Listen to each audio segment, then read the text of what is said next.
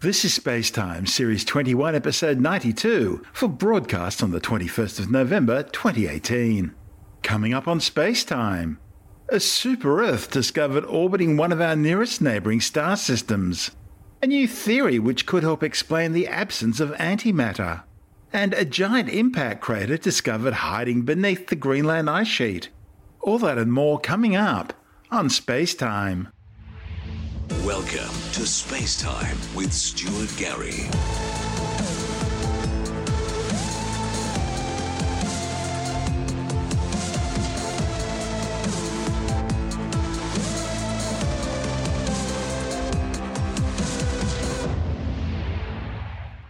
Astronomers have discovered an exoplanet orbiting Barnard Star, the second nearest star system to the Sun.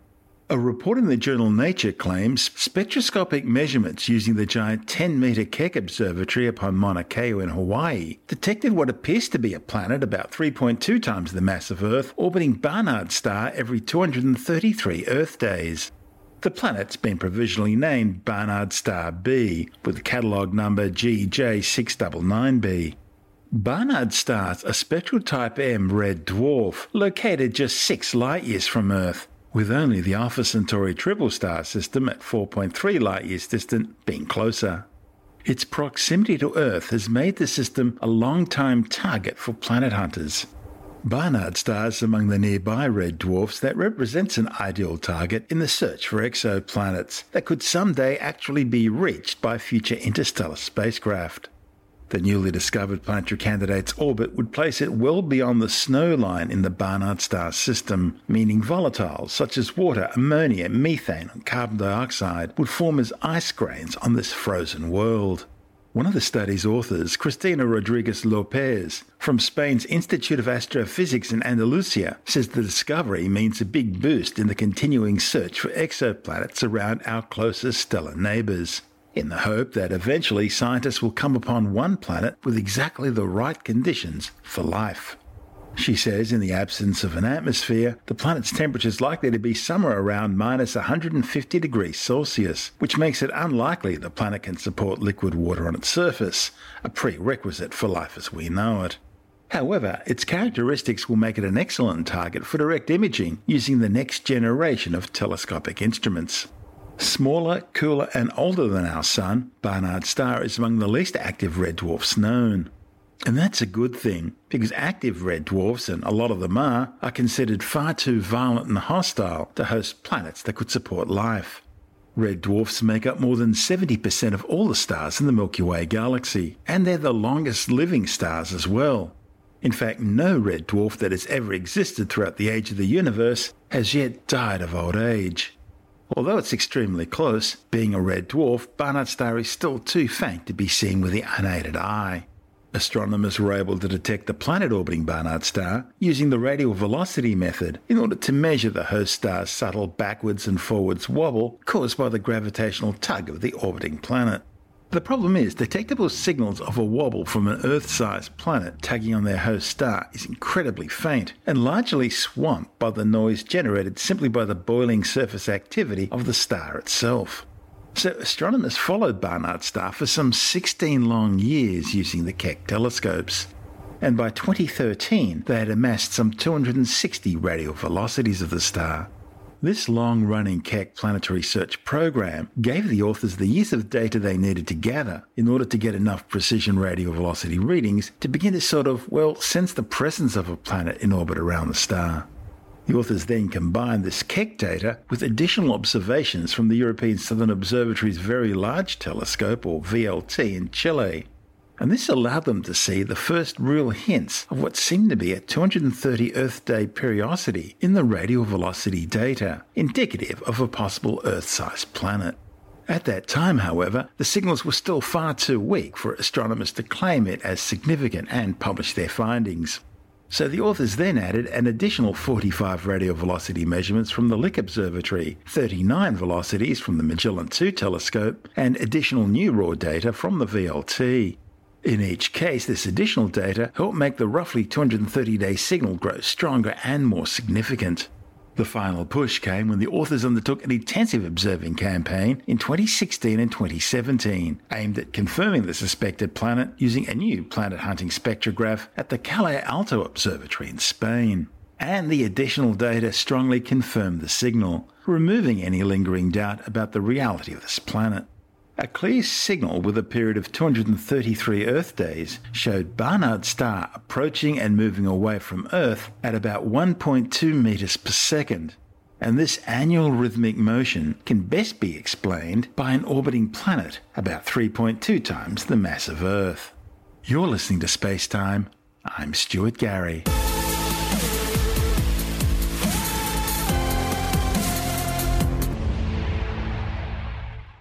Now, speaking of planet hunting, a new high-precision spectrograph has been launched in Australia to try and detect relatively tiny Earth-like planets orbiting Sun-like stars.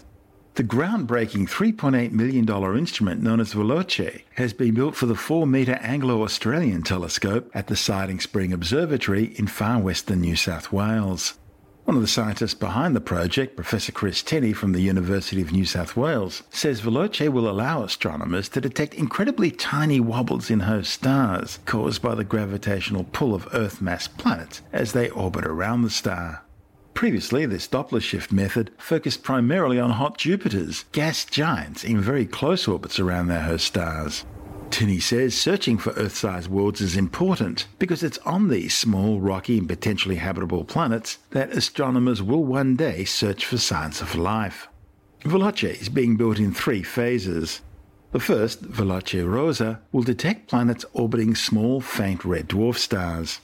These stars are so cool that any potentially habitable planet must orbit relatively close to the star in order to receive enough heat to maintain liquid water on its surface, an essential ingredient for life. This makes the velocity wobble for these planet-hosting stars easier to detect. And Veloce Rosa, focusing on lighter red wavelengths, can measure masses for planets down to the size of the Earth. The launch of Veloce comes just months after NASA's latest Earth-orbiting planet-hunting telescope, TESS, began its own survey of the sky looking for planets using a different technique known as the transit method. The transit method involves looking for a tiny dip in light coming from a star caused by an orbiting planet passing in front of the star as seen from TESS's point of view, in the process eclipsing or blocking out some of that light. In its first month of data, TESS has already uncovered some 75 planetary candidates. And so a global astronomical race is now on to try and measure the masses of these planetary candidates in order to determine whether they're terrestrial Earth-like worlds, ice giants such as Neptune and Uranus, or gas giants like Saturn and Jupiter.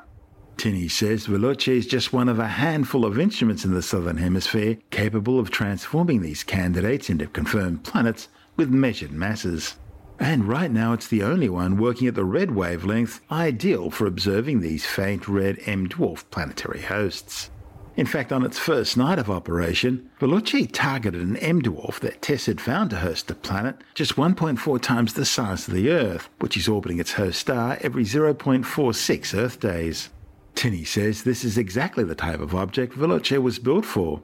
He reminds us that science's understanding of how life gets started remains fairly minimal. In fact, the only place known where life's got started is Earth, a small rocky planet orbiting in the habitable zone of a yellow dwarf star. Veloce is our new planet-hunting spectrograph for the Anglo-Australian telescope up outside Coonabarabran. We've been hunting for planets up there for many years using an instrument called UCCLES that wasn't really designed for that particular job, and it did sterling work. We found more than 40 planets with it over the course of almost 2 decades, but it was showing its age, and so about 5 years ago I started making plans to build a new spectrograph. And finally, the first version of that has gone into operation. It's called Veloce Rosso because it's a red-sensitive spectrograph that is ultra-stabilized for trying to see very small planets around red M-dwarf stars. And why red M-dwarf stars? What makes these great targets? The reason that we particularly wanted to look at M-dwarfs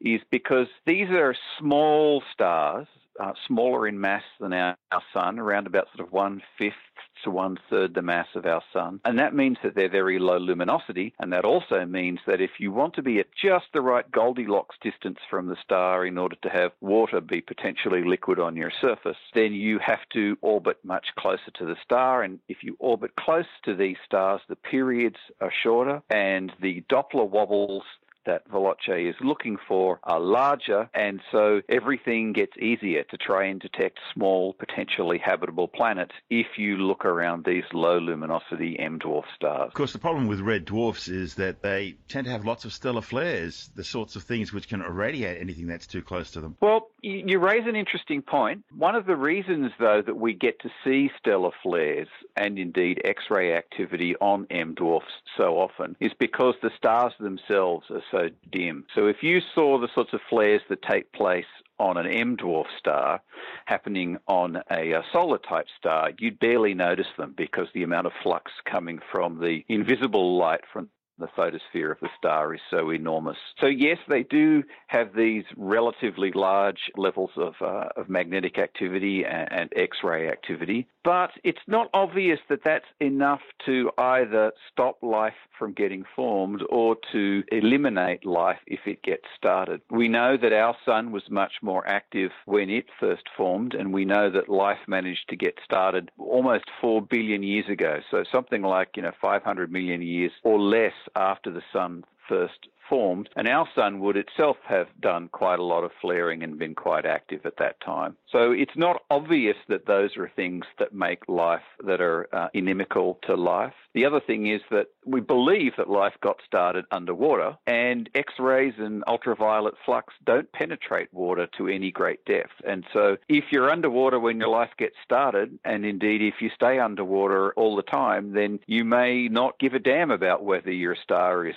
flaring or active. To be honest with you, we really don't know. We don't know how life got started in our own solar system, really in any great detail at all. About all we can do is go and look for systems that we think might be like what our solar system was like when it got started, and suck it and see whether we can find potentially habitable planets so that in 10 or 20 years' time we can point space telescopes like the James Webb Space Telescope, which NASA is going to launch in a few years' time, to see if you can see signatures of biological activity. What sort of signatures are you looking for? They will search for things like ozone. Methane is not really a source of biological activity. As it turns out, methane is really common in the universe. Jupiter is full of the stuff. Every sort of, star that's low enough in mass or brown dwarf has got tons of methane.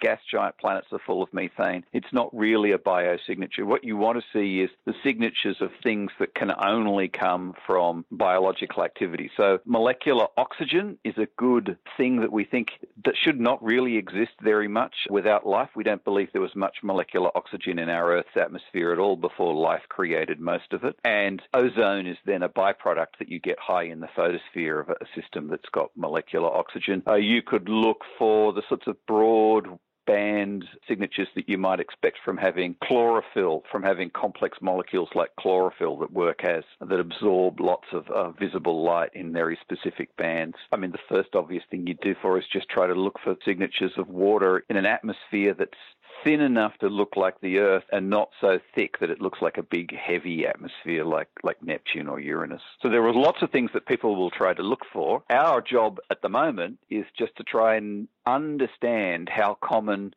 small rocky planets that can maybe host water are, so that we can try to understand how those planets formed. Of course, we have one right next door. The nearest exoplanet to our solar system would be the one orbiting Proxima Centauri, and that's a red dwarf. Proxima Cen-b does indeed orbit a red dwarf. It's certainly a small planet, and I can bet you that when JWST does go up, it will get looked at. My interest is actually more in trying to understand how common those planets are. Do small rocky planets that can potentially host water exist around 1% of stars, or 50% of stars, or 0.1% of stars, or 0.01% of stars? We want to try and understand just how common those sorts of planets are out there in the universe. You'll be working working with NASA's Planet Hunting TESS Space Telescope. As part of that, TESS will sort of pick up stars that look like they may have planets orbiting around them, and then you'll point your new spectrograph at them to pin that down. Yes, so in an almost unique example of non-Northern Hemisphere chauvinism, TESS is doing an all-sky survey to look for planets that show transits in the southern hemisphere first. So it looks for the little dimming that you see as planets go across the face of their star along our line of sight, and it's actually surveying the whole sky, and it's doing it for stars very much brighter than the Kepler mission did in the Northern Hemisphere. And that means that when TESS finds these transiting planets, we can actually go and use our 4-meter telescope to try and do these Doppler wobble observations. And they're important because a transit observation only tells you about the size of the planet relative to the size of the star. And a Doppler observation, looking for the wobble of the star going backwards and forwards as the planet goes around it, tells you the mass of the planet relative to the mass of the star. And those two things together tell you what the density of the planet is. So that can help you distinguish between a rocky planet or a water world or an ice giant planet, and actually try to start to narrow down the actual detailed properties of those planets. Tell me about first light from the new instrument. So first light for a new instrument's an interesting process. You usually pick a nice bright star to look at, and in this case we looked at the bright star that everybody looks at when they're doing planet search programs, which is Tau Ceti. And so we pointed our spectrograph at it and got the spectrograph focused, and then took some science observations, and then had a little bit of a quiet celebration before we got back on sky to then look at LHS 3844, and got busy for the next 10 nights observing solidly on new science targets. Veloce Rosa isn't the only spectrograph you guys are working on. There's going to be extensions to that, aren't there? Yes, so the instrument in its first incarnation has a wavelength range that's optimized for red wavelengths, specifically for looking at M-dwarf stars. But we have funding to put in 2 more cameras into the same instrument, Veloce Verde and Azuro, and so they will give us complete coverage when they're all installed in one shot, going from blue wavelengths all the way through to the infrared, and then give us an even more powerful facility for doing these sorts of Doppler exoplanet observations. That's Professor Chris Tinney, a planet hunting astronomer with the University of New South Wales. And this is Space Time. I'm Stuart Gary.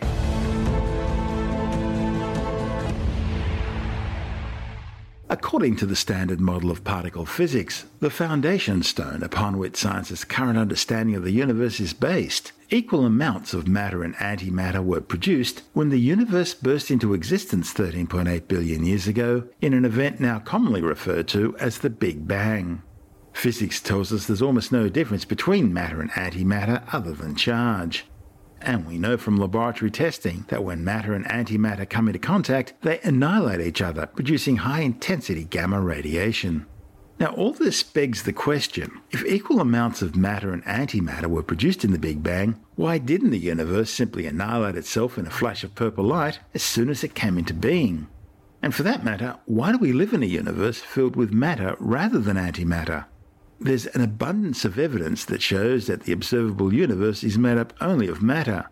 If there were any large pockets of antimatter out there, it would have annihilated almost as soon as it came into contact with nearby matter to produce very highly detectable, high-intensity gamma radiation.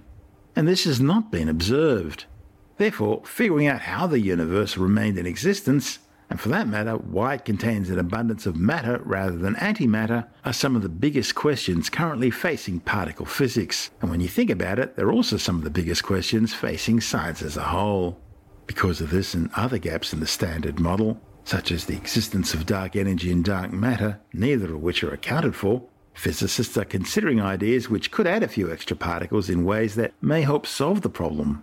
And one of these hypotheses is called the 2 Higgs doublet model, which despite its name actually adds 4 extra particles to the current 17 we know of. And the good thing about this model is that it can be moulded to agree with all particle physics observations made so far, including ones now coming from the Large Hadron Collider at CERN. But it was still unclear whether this model could also be moulded to solve the problem of the matter-antimatter imbalance. Now, scientists from the University of Helsinki have decided to tackle this problem. Their hypothesis, reported in the journal Physical Review Letters, suggested about 10 picoseconds after the Big Bang, that's a really short space of time by the way, and right about the time the Higgs boson was turning on, the universe was still a hot plasma of particles. And nothing unusual yet. This is what the standard model of cosmology tells us. But this is where it gets interesting. One of the study's authors, Dr. David Weir, says a technique called dimensional reduction allowed his team to replace the theory which describes this hot plasma with a simpler quantum theory with a set of rules that all the particles follow.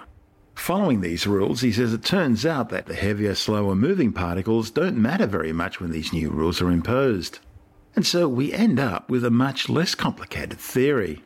And this theory can then be studied with computer simulations which provide a clear picture of what happened. In particular, they tell scientists how violently out of equilibrium the universe was when the Higgs boson first turned on.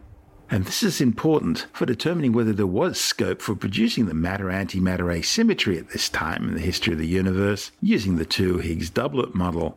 Weir says his team's results showed that it is indeed possible to explain the absence of antimatter and yet still remain in agreement with existing observations.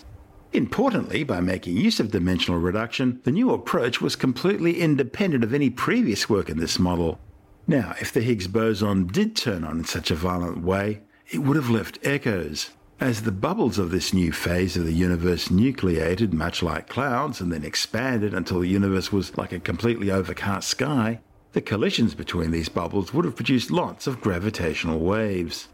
And this gives them a way to one day test their hypothesis. So the authors are now gearing up to look for these gravitational waves through missions such as the European Space Agency's LISA project, which will place a giant gravitational wave interferometer into space in order to measure dimensional changes in the fabric of space-time, as gravitational waves cause space-time to stretch and contract as they pass through it. I'm Stuart Gary. You're listening to Space Time.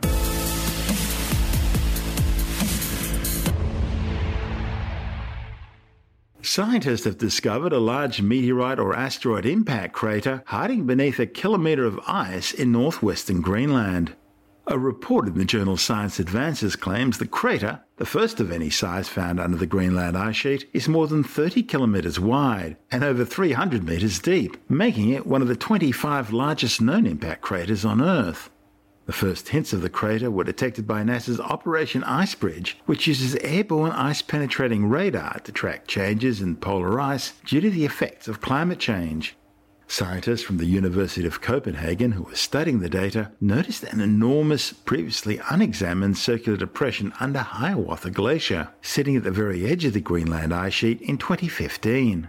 Using satellite imagery from the Moderate Resolution Imaging Spectroradiometer instrument on NASA's Terra and Aqua satellites, researchers also examined the surface of the ice in the Hiawatha Glacier region, finding evidence of a circular pattern in the ice surface that matches the one observed in the bed topography map.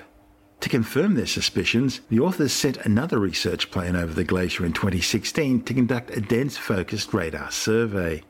The survey imaged the depression in stunning detail, clearly identifying a distinctly circular rim, a central peak or uplift, disturbed and undisturbed ice-layering regions, and basal deposits. Then, during the summers of 2016 and 2017, the researchers returned to Hiawatha Glacier to map the tectonic structures in the rock near the foot of the glacier and collect samples of sediments washed out from the depression through a meltwater channel. One of the study's authors, Associate Professor Nicolaj Larsen from Aarhus University in Denmark, says some of the quartz sand coming from the crater had planar deformation features which are indicative of a violent impact, conclusive evidence that the depression beneath Hiawatha Glacier was a meteorite crater. The authors suggest the crater formed less than 3 million years ago when an iron meteorite around a kilometre wide slammed into northwestern Greenland. Over the ensuing millions of years, the resulting depression was covered by ice. Interestingly, the crater is exceptionally well preserved, which is surprising because glacier ice is usually an incredibly efficient erosive agent that would have quickly removed any traces of the impact. In fact, the crater's condition indicates the impact may even occur towards the end of the last ice age, which would place the resulting crater among the youngest on the planet. There have been lots of studies to show that large impacts can profoundly affect Earth's climate, with major consequences for life on Earth at the time. Just ask any of the dinosaurs. The authors' plan now is to continue their work in this area, addressing the remaining key questions on exactly when and how the meteorite impact at Hiawatha Glacier affected the planet. I'm Stuart Gary. You're listening to Space Time. And time now to take a brief look at some of the other stories making news in science this week with a science report.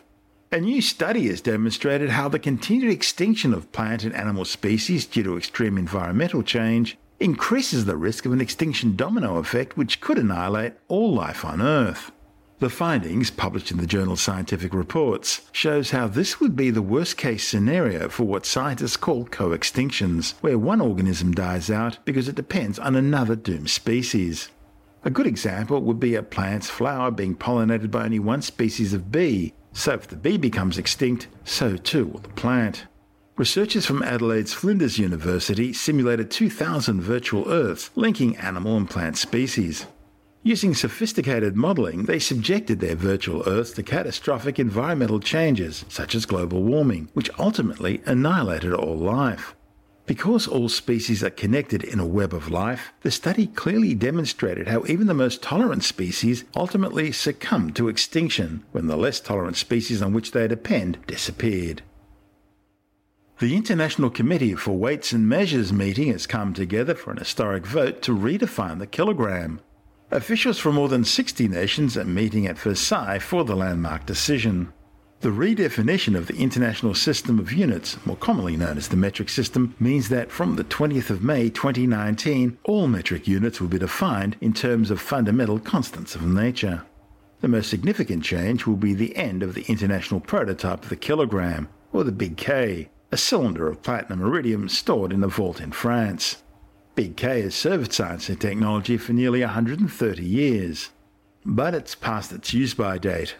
And redefining the kilogram removes the reliance on a physical object that could be unstable. The move follows the redefinition of the second back in 1967. That provided the basis for technologies that have transformed communications across the globe, from GPS through to the internet. A new study has found that Neanderthals and early modern humans both experienced similar levels of head trauma. The findings, reported in the journal Nature, challenge the stereotype that Neanderthals lived more violent lives than their Homo sapien counterparts.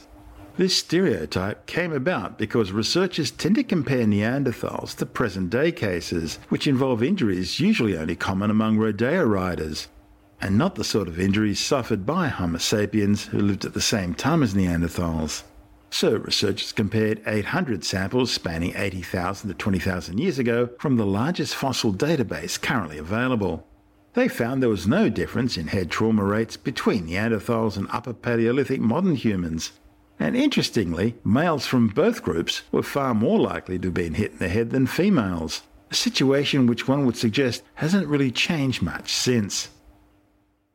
A new study suggests a low-carb diet may help people maintain weight loss. A report in the British Medical Journal found that when people lose weight, their body adapts by slowing metabolism and burning fewer calories, and this often leads to weight regain. Researchers wanted to see if dietary composition could change this, so they put 164 adults who had recently lost 10% of their body weight on either a high, moderate or low-carb diet for 20 weeks. Over this time, energy expenditure was significantly higher in those on the low-carb diet compared to the high-carb diet, and hormones involved in energy balance also improved. Without changing calorie intake, the increased energy expenditure could translate to around 10 kilograms in weight loss over 3 years. Microsoft is still experiencing major problems with their latest update for Windows. The latest spate of issues began last month when the October updates for Windows suddenly began deleting files. The problems also rendered some third-party apps useless. Despite loads of complaints, the company says it's not responsible for how its updates affect third-party apps, which worked perfectly before the updates rolled out. And that attitude hasn't eased the anger of many Microsoft customers who are now vowing to divest themselves of the troublesome operating system. To find out more, we're joined by Alex Zaharov-Reut from IT Wire. The most recent Windows update actually started deleting people's files out of their document folders and that reportedly... was the October one. even from the cloud. Yeah. And, Microsoft has since fixed that, but then the fix had a problem with zip files where unzipping a zip file could also, in certain circumstances, delete files. And look, Microsoft got rid of a lot of its internal testers, and they tried to use the wisdom of the crowd, as it were, to try and do their testing for them and Windows insiders that sign up to get newer versions of Windows before everybody else. But that is not proper testing. That's not proper R&D or testing. Testing, yeah. And this testing is crucial with so many of the world's computers using Windows and with so many programs out there. I mean, making a change that can break different apps, whether it's deleting files or in your case, deleting some of the apps you use to create the shows that you're famous for. Well, I mean, that's a terrible thing. And that's why so many companies don't want to update immediately. That's why a lot of people don't want to update straight away to the latest versions of the Windows, whatever it might be. They'd like to wait and let other people be the beta testers first. And, there's that old saying that says don't buy version 1 of anything. And these days, version 1 can be the latest update to a 30-year-old operating system. That sort of takes you back to version 1 because it's version 1 of some new system. So how do you opt out? Well, the problem is with one way is to keep running Windows 7. Because that is something that is Microsoft no longer updating. A lot of us have Windows 10 already, so how do you opt out of those automatic updates? Well, you can't. I mean, that's the problem. Ultimately, those updates will be installed. It is possible to say that you're on a metered connection. It is possible to only ask for updates to be installed at certain times of the day, but you can't permanently pause updates in the way that you used to be able to in the past, because ultimately running an out-of-date operating system is a bad idea. People find zero-day vulnerabilities or other issues. One thing you can do in Windows is you can roll back an update. You can go back. And also, I mean, normally you're still given some sort of a choice. I mean, look, I don't run Windows 10 as my primary operating system. I'm running the Mac OS. I actually gave up on Windows back in 2011 because I was sick and tired of all of these sorts of issues. Yeah, I've decided that my next computer will be a Mac as well. No more Microsoft Windows-based computers because of these update issues. And look, if you updated the latest version of Mac to Mac OS Mojave and you were on the previous High Sierra version, there were things, including Apple's own spin-off company, ClarisWorks, or FileMaker, basically. I'm sure they haven't called themselves ClarisWorks for years, but FileMaker.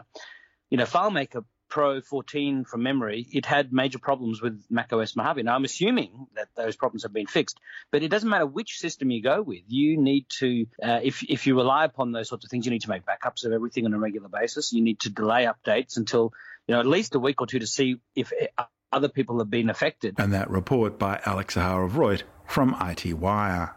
You're listening to Space Time. I'm Stuart Gary, and that's the show for now. You can subscribe and download Space Time as a free twice-weekly podcast through Apple Podcast iTunes, Stitcher, Bytes.com, Pocket Casts, SoundCloud, YouTube, Audio Boom, from spacetimewithstuartgary.com, or from your favorite podcast download provider. Spacetime's also broadcast coast to coast across the United States on Science 360 Radio by the National Science Foundation in Washington, D.C., and available around the world on TuneIn Radio. If you want more Spacetime, check out our blog where you'll find all the stuff we couldn't fit in the show, as well as loads of images, news stories, videos, and things on the web I find interesting or amusing. Just go to spacetimewithstuartgary.tumblr.com. That's all one word and in lowercase, and that's Tumblr without the E. You can also follow us on Twitter through @StuartGary, at Spacetime with Stuart Gary on Instagram, and on Facebook, just go to www.facebook.com/Spacetime with Stuart Gary.